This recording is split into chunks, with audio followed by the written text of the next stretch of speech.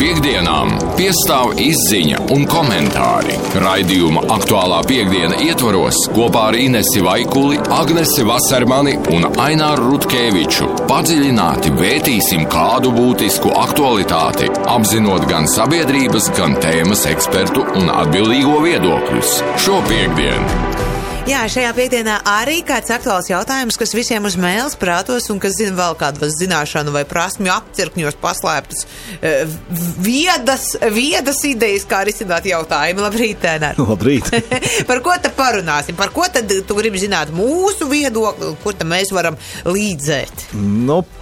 Pavisam nesen pamatīgu ažiotāžu sabiedrībā un arī sociālajos tīklos sacēla Latvijas Pasta publiskotie plāni slēgt 105 no 176 valstī esošajām pasta nodaļām.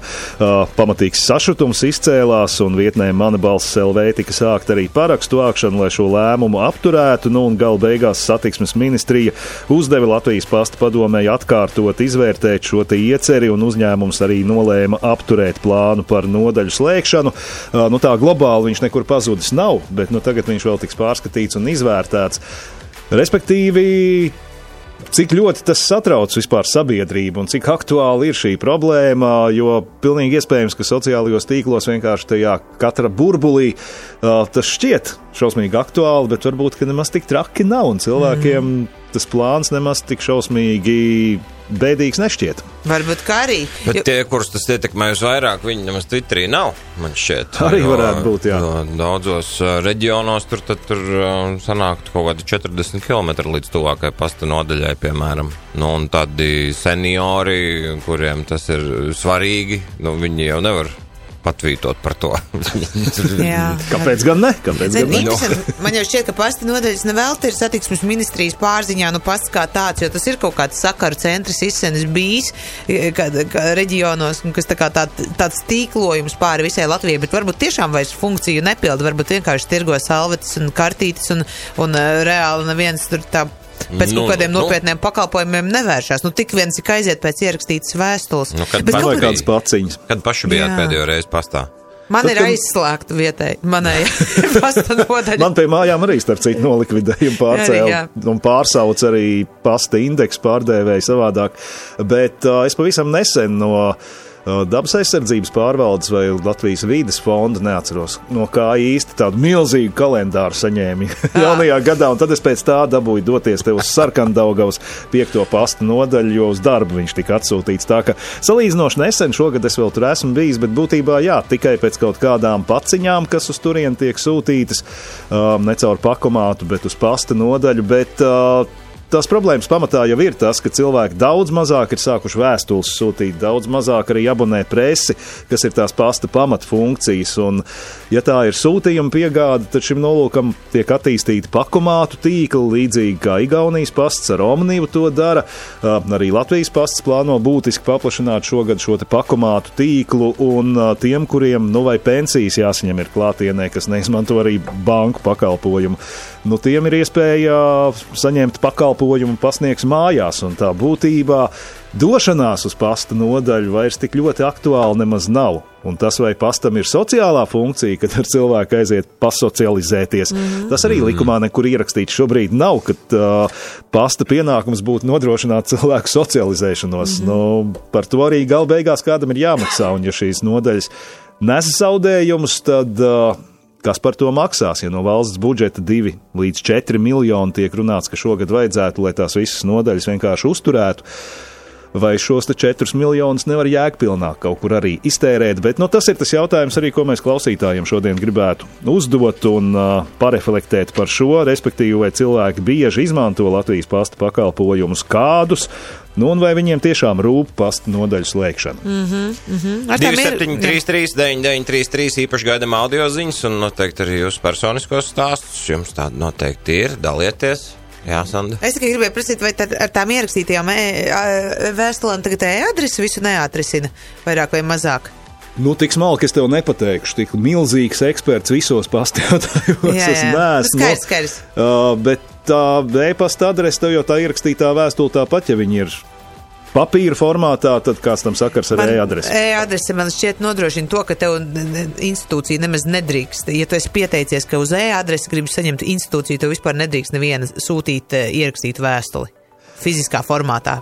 Obligāti ir jāraksta. Jebkuram ir arī aicinājums uz tiesu? Jā. Pilnīgi visai informācijai. Ja tu esi norādījis, ka uz e-adresi, tad pilnīgi visiem. Un tu norādi savu Gmail adresi un tev to aicinājumu uz tiesu mēstulēs vienkārši. Nē, e-pasta adrese nav e-adrese. Junk.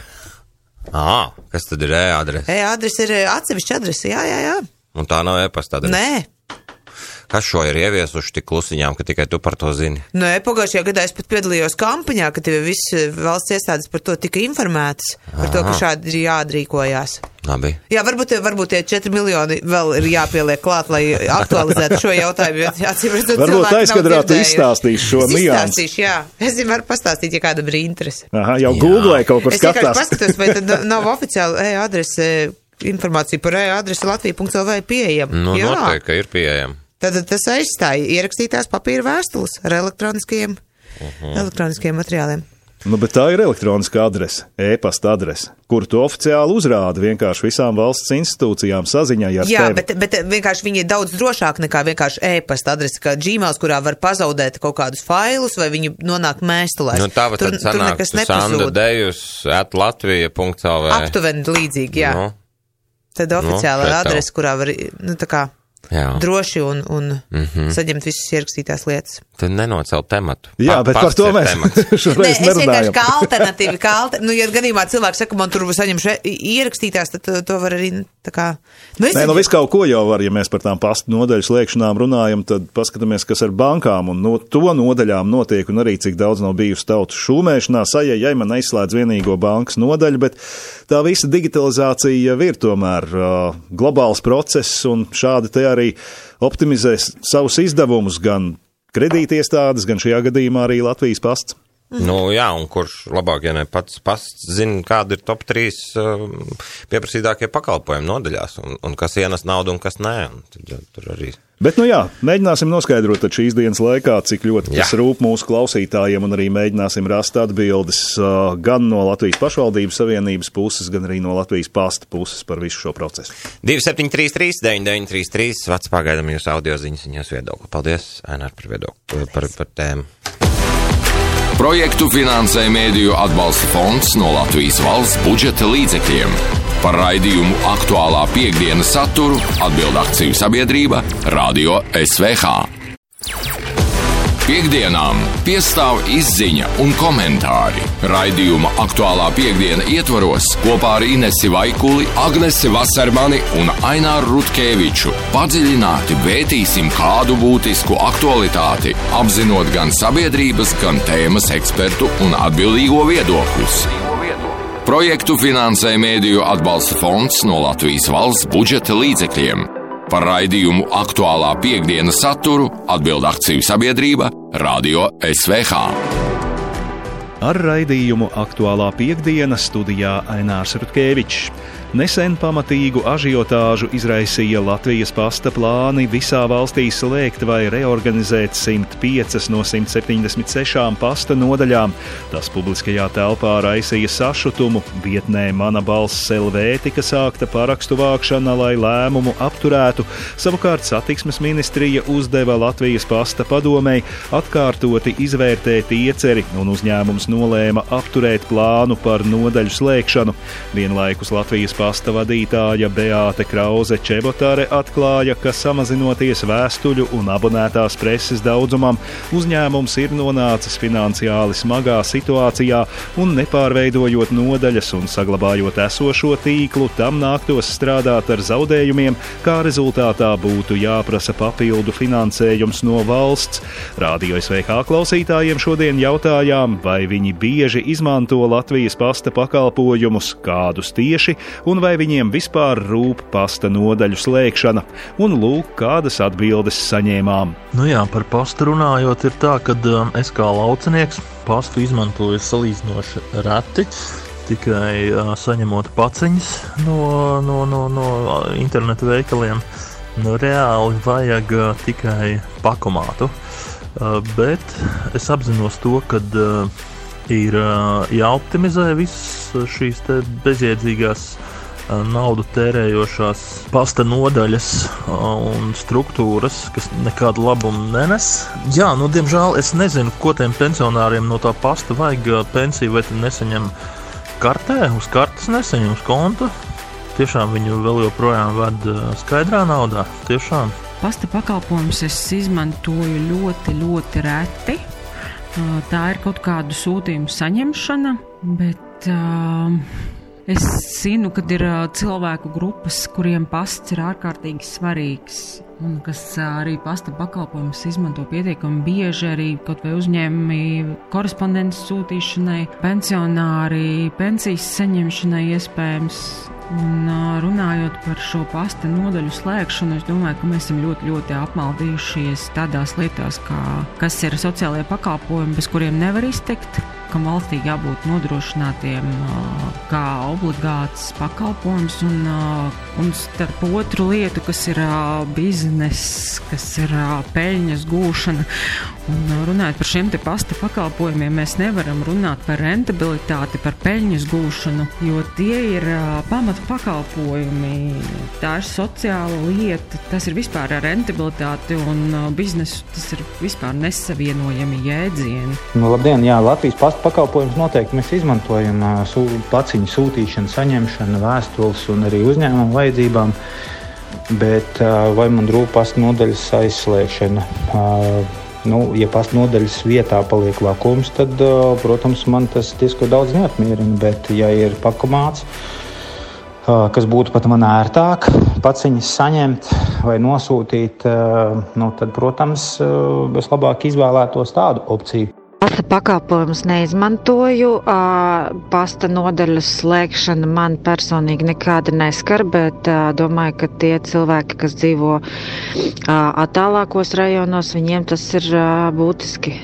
Es nezinu, cik šobrīd daudz cilvēki kādām vajadzībām izmanto pastu. Manuprāt, tie vairāk vecākā gada gājuma cilvēki. Un es zinu, ka savulaik mums Laukos pagastā izslēdz to pastu nodaļu. Tas likās tā diezgan bēdīgi, tāpēc, ka tas bija pagasts un tā bija vienīgā pasta nodaļa. Tagad tuvākā ir kaut kā 16-17 kilometri.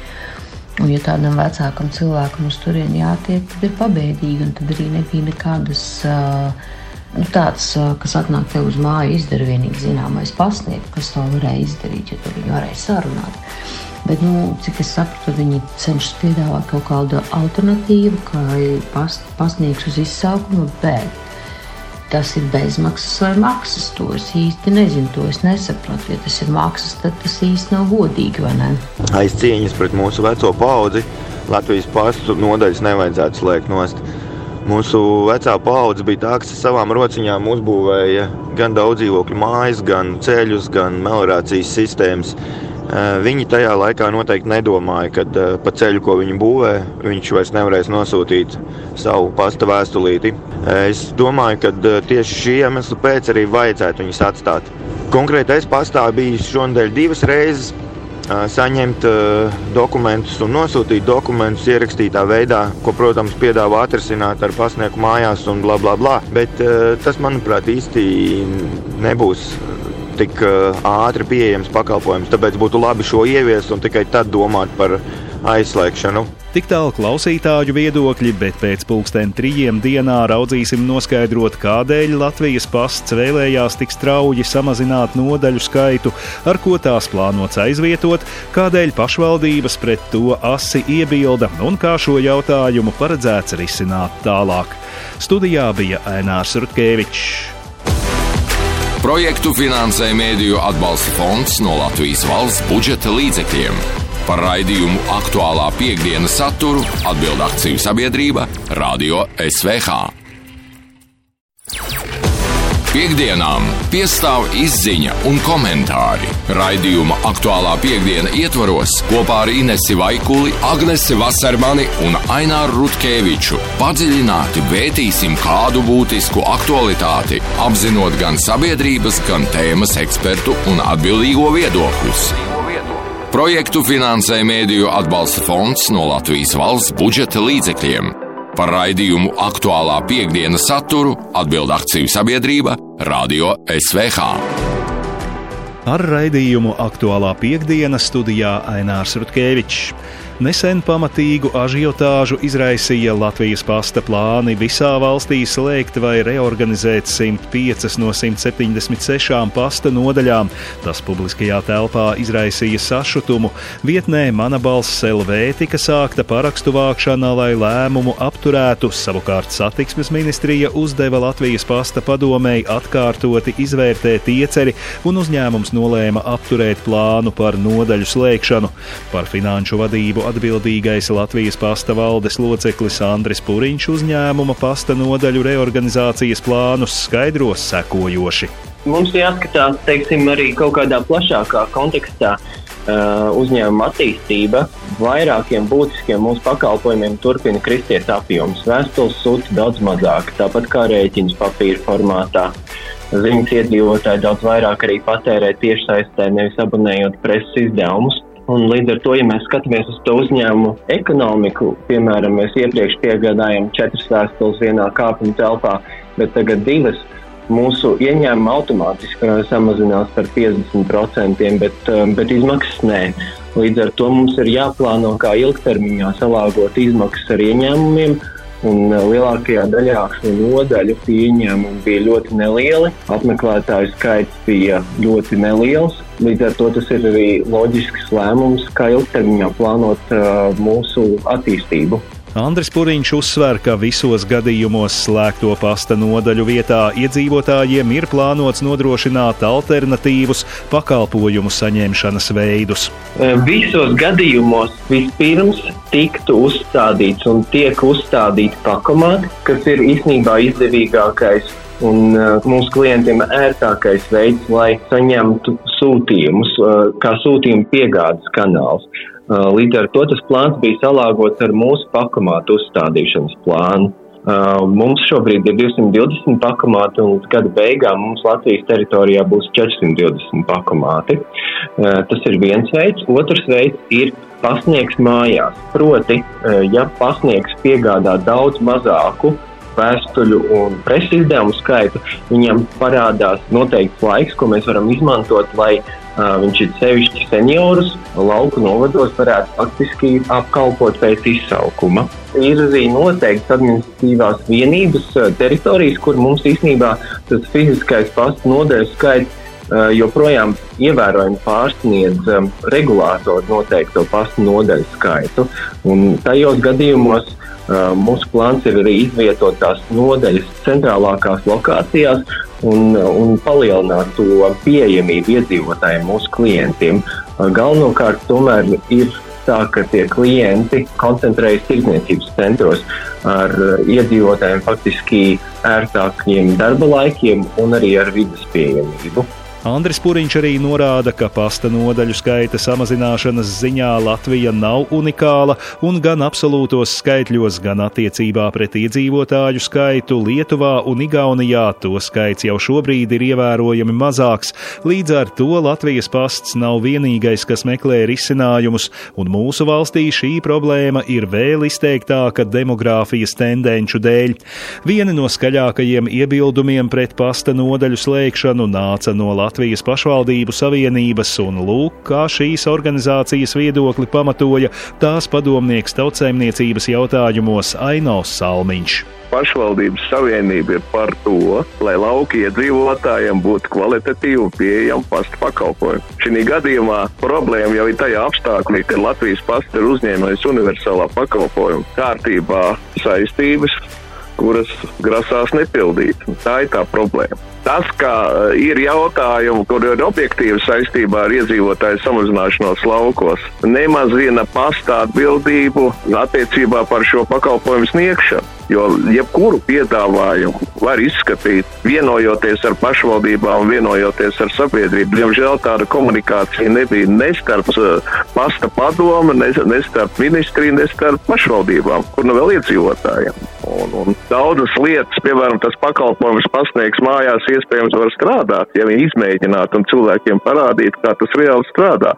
Bet ņemot vērā, ka mūsu valstī lielākoties reformas notiek vadot no Rīgas un ka komunikācija taču ir iedzīvotājiem nav svarīgi, noticis tā kā noticis. Katrā ziņā piedāvājums, ka paliek tikai 71 un tikai pilsētās nav nopietnas, jebkurā gadījumā tad mums jāskata vairākas lietas. Tas pirmais jautājums. Ministrijai ir jāsaprot, kas ir pasta pakalpojumi. Šī gadījumā vai pasta kā funkcija ir pelnīta, vai arī ir sociāla funkcija. Ja tā ir sociāla funkcija, tad arī kapitāla sabiedrībai ministrija var uzlikt nefinanšu mērķus un kaut kādā mērā dotēt cilvēku. Savukārt Andris Puriņš uzsver, ka nekādos plānošanas dokumentos Latvijas pastām sociālā funkcija nav noformulēta un tam ir jāsniedz pakalpojumus ekonomiski visizdevīgākajā veidā. Viņš arī atzīst, ka reorganizācijas plāna īstenošana pat laban ir apturēta un uzņēmums kopā ar savu akcionāru, satiksmes ministriju, kā arī pašvaldībām, iedzīvotāju grupām un arotbiedrībām to pārvērtēs. Bet mēs nevaram solīt, ka tā rezultātā pasta nodaļu tīkls tiks pilnībā iekonservēts vai iesaldēts tāds, kāds tas ir pašlaik. Mums tomēr ir jāstrādā uz attīstību un paliks vairāk nodaļu nekā bijām iepriekš plānojuši, bet es neredzu, ka mēs varam pilnīgi apturēt, šo reorganizāciju uz visiem laikiem. Par to, cik daudz naudas tiks prasīts no valsts budžeta esošā pasta nodaļu tīkla uzturēšanai publiskajā telpā, ir izskanējušas dažādas versijas un minēti skaitļi no 2 līdz pat 4 miljoniem eiro, taču Andris Puriņš uzsver, ka izmaksas būtu korekti aplēst tad, kad būs panākta vienošanās, cik nodaļu galu galā paliks. Tik tālu Latvijas Pasta un Pašvaldību savienības viedoklis, bet šo tēmu raidījumā Aktuālā piekdiena vēl vilksim pēc 5:00 pēcpusdienā. Studijā bija Ainārs Rutkevičs. Projektu finansē Mēdīju atbalsta fonds no Latvijas valsts budžeta līdzekļiem. Par raidījumu Aktuālā piekdiena saturu atbild akciju sabiedrība Radio SVH. Piektdienām piestāv izziņa un komentāri. Raidījuma Aktuālā piekdiena ietvaros kopā ar Inesi Vaikuli, Agnesi Vasermani un Aināru Rutkeviču padziļināti vētīsim kādu būtisku aktualitāti, apzinot gan sabiedrības, gan tēmas ekspertu un atbildīgo viedokļus. Projektu finansē Mēdīju atbalsta fonds no Latvijas valsts budžeta līdzekļiem. Par raidījumu Aktuālā piekdiena saturu atbild akciju sabiedrība Radio SVH. Ar raidījumu Aktuālā piekdiena studijā Ainārs Rutkevičs. Nesen pamatīgu ažiotāžu izraisīja Latvijas Pasta plāni visā valstī slēgt vai reorganizēt 105 no 176 pasta nodaļām. Tas publiskajā telpā raisīja sašutumu. Vietnē Mana balss LV tika sākta parakstu vākšana, lai lēmumu apturētu. Savukārt satiksmes ministrija uzdeva Latvijas Pasta padomei atkārtoti izvērtēt ieceri un uzņēmumu nolēma apturēt plānu par nodaļu slēgšanu. Par finanšu vadību atbildīgais Latvijas Pasta valdes loceklis Andris Puriņš uzņēmuma pasta nodaļu reorganizācijas plānus skaidros sekojoši. Mums jāskatās, arī kaut kādā plašākā kontekstā. Uzņēmuma attīstība vairākiem būtiskiem mūsu pakalpojumiem turpina kristies apjoms. Vēstules sūta daudz mazāk, tāpat kā rēķins papīra formātā. Ziņas iedzīvotāji daudz vairāk arī patērē tiešsaistē, nevis abonējot preses izdevumus. Un līdz ar to, ja mēs skatāmies uz to uzņēmumu ekonomiku, piemēram, mēs iepriekš piegādājam 4 vēstules vienā kāpuma telpā, bet tagad 2, mūsu ieņēmumi automātiski samazinās par 50%, bet izmaksas nē. Līdz ar to mums ir jāplāno, kā ilgtermiņā salāgot izmaksas ar ieņēmumiem, un lielākajā daļā šo nodaļu ieņēmumi bija ļoti nelieli, apmeklētāju skaits bija ļoti neliels, līdz ar to tas ir arī loģisks lēmums, kā ilgtermiņā plānot mūsu attīstību. Andris Puriņš uzsver, ka visos gadījumos slēgto pasta nodaļu vietā iedzīvotājiem ir plānots nodrošināt alternatīvus pakalpojumu saņemšanas veidus. Visos gadījumos vispirms tiktu uzstādīts un tiek uzstādīti pakomāti, kas ir īstenībā izdevīgākais un mūsu klientiem ērtākais veids, lai saņemtu sūtījumus, kā sūtījumu piegādes kanāls. Līdz ar to tas plāns bija salāgots ar mūsu pakomātu uzstādīšanas plānu. Mums šobrīd ir 220 pakomāti un līdz gada beigām mums Latvijas teritorijā būs 420 pakomāti. Tas ir viens veids. Otrs veids ir pasniegs mājās. Proti, ja pasniegs piegādā daudz mazāku vēstuļu un preses izdevumu skaitu, viņam parādās noteikts laiks, ko mēs varam izmantot, lai viņš ir sevišķi seniorus lauku novados varētu faktiski apkalpot pēc izsaukuma. Ir arī noteikts administratīvās vienības teritorijas, kur mums īstenībā tas fiziskais pasta nodaļu skaits joprojām ievērojami pārsniedz regulātoru noteikto pasta nodaļu skaitu. Un tajos gadījumos mūsu plāns ir arī izvietot tās nodaļas centrālākās lokācijās un palielināt to pieejamību iedzīvotājiem, mūsu klientiem. Galvenokārt tomēr ir tā, ka tie klienti koncentrējas tirdzniecības centros ar iedzīvotājiem faktiski ērtākiem darba laikiem un arī ar vides pieejamību. Andris Puriņš arī norāda, ka pasta nodaļu skaita samazināšanas ziņā Latvija nav unikāla un gan absolūtos skaitļos, gan attiecībā pret iedzīvotāju skaitu Lietuvā un Igaunijā to skaits jau šobrīd ir ievērojami mazāks. Līdz ar to Latvijas pasts nav vienīgais, kas meklē risinājumus, un mūsu valstī šī problēma ir vēl izteiktāka demogrāfijas tendenču dēļ. Vieni no skaļākajiem iebildumiem pret pasta nodaļu slēgšanu nāca no Latvijas Pašvaldību savienības, un lūk, kā šīs organizācijas viedokli pamatoja tās padomnieks tautsaimniecības jautājumos Aino Salmiņš. Pašvaldības savienība ir par to, lai lauku iedzīvotājiem būtu kvalitatīvi pieejama pasta pakalpojumi. Šī gadījumā problēma jau ir tajā apstākļā, ka Latvijas Pasts ir uzņēmējs universālā pakalpojuma kārtībā saistības, kuras grasās nepildīt. Tā ir tā problēma. Tas, ka ir jautājumi, kur ir objektīva saistībā ar iedzīvotāju samazināšanos laukos, nemazina pasta atbildību attiecībā par šo pakalpojumu sniegšanu. Jo jebkuru piedāvājumu var izskatīt, vienojoties ar pašvaldībām, vienojoties ar sabiedrību. Diemžēl tāda komunikācija nebija ne starp pasta padomu, ne starp ministriju, ne starp pašvaldībām, kur nu vēl iedzīvotājiem. Un daudzas lietas, piemēram, tas pakalpojums pasniegs mājās iespējams var strādāt, ja viņi izmēģinātu un cilvēkiem parādītu, kā tas reāli strādā. Bet, ņemot vērā, ka mūsu valstī lielākoties reformas notiek vadot no Rīgas un ka komunikācija ar iedzīvotājiem nav svarīga, noticis tā kā noticis. Tikmēr Andris Puriņš atzīst, ka reorganizācijas plāna īstenošana pat laban ir apturēta un uzņēmums kopā ar savu akcionāru satiksmes ministriju, kā arī pašvaldībām, iedzīvotāju grupām un arotbiedrībām to pārvērtēs, taču uzņēmums nesola, ka pasta nodaļu tīkls pašreizējā veidā tiks saglabāts uz visiem laikiem. Par to, cik daudz naudas tiks prasīts no valsts budžeta esošā pasta nodaļu tīkla uzturēšanai, publiskajā telpā ir izskanējušas vairākas versijas un minēti skaitļi no 2 līdz pat 4 miljoniem eiro, taču Andris Puriņš uzsver, ka izmaksas būtu korekti aplēst tad, kad būs panākta vienošanās, cik nodaļu galu galā paliks. Bet Radio SVH klausītājiem šodien jautājām, vai viņi bieži izmanto Latvijas pasta pakalpojumus kādus, un vai viņiem vispār rūp pasta nodaļu slēgšana. Un lūk dažas no atbildēm, kuras saņēmām.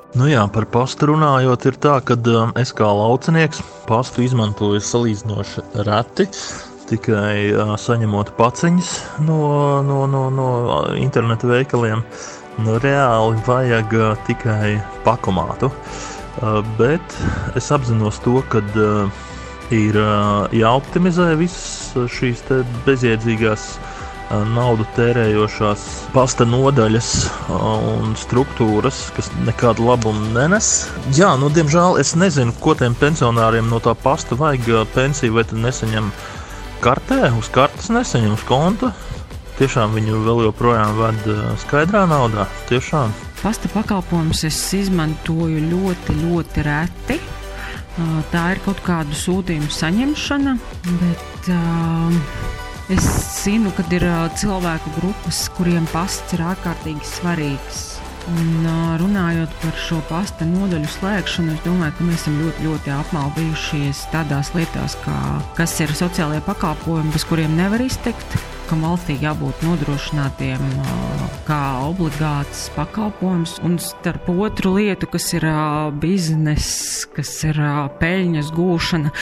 Un runājot par šiem te pasta pakalpojumiem, mēs nevaram runāt par rentabilitāti, par peļņas gūšanu, jo tie ir pamata pakalpojumi. Tā ir sociāla lieta, tas ir vispār ar rentabilitāti un biznesu, tas ir vispār nesavienojami jēdzieni. Labdien, jā, Latvijas Pasta pakalpojums noteikti mēs izmantojam paciņu sūtīšanu, saņemšanu, vēstules un arī uzņēmumu vajadzībām, bet vai man rūp pasta nodaļas aizslēgšana? Ja pasta nodaļas vietā paliek vakums, tad, protams, man tas diezko daudz neapmierina, bet ja ir pakomāts, kas būtu pat man ērtāk, paciņas saņemt vai nosūtīt, tad, protams, es labāk izvēlētos tādu opciju. Studijā bija Ainārs Rutkēvičs. Projektu finansē Mēdīju atbalsta fonds no Latvijas valsts budžeta līdzekļiem. Par raidījumu Aktuālā piekdiena saturu atbild akciju sabiedrība Radio SVH.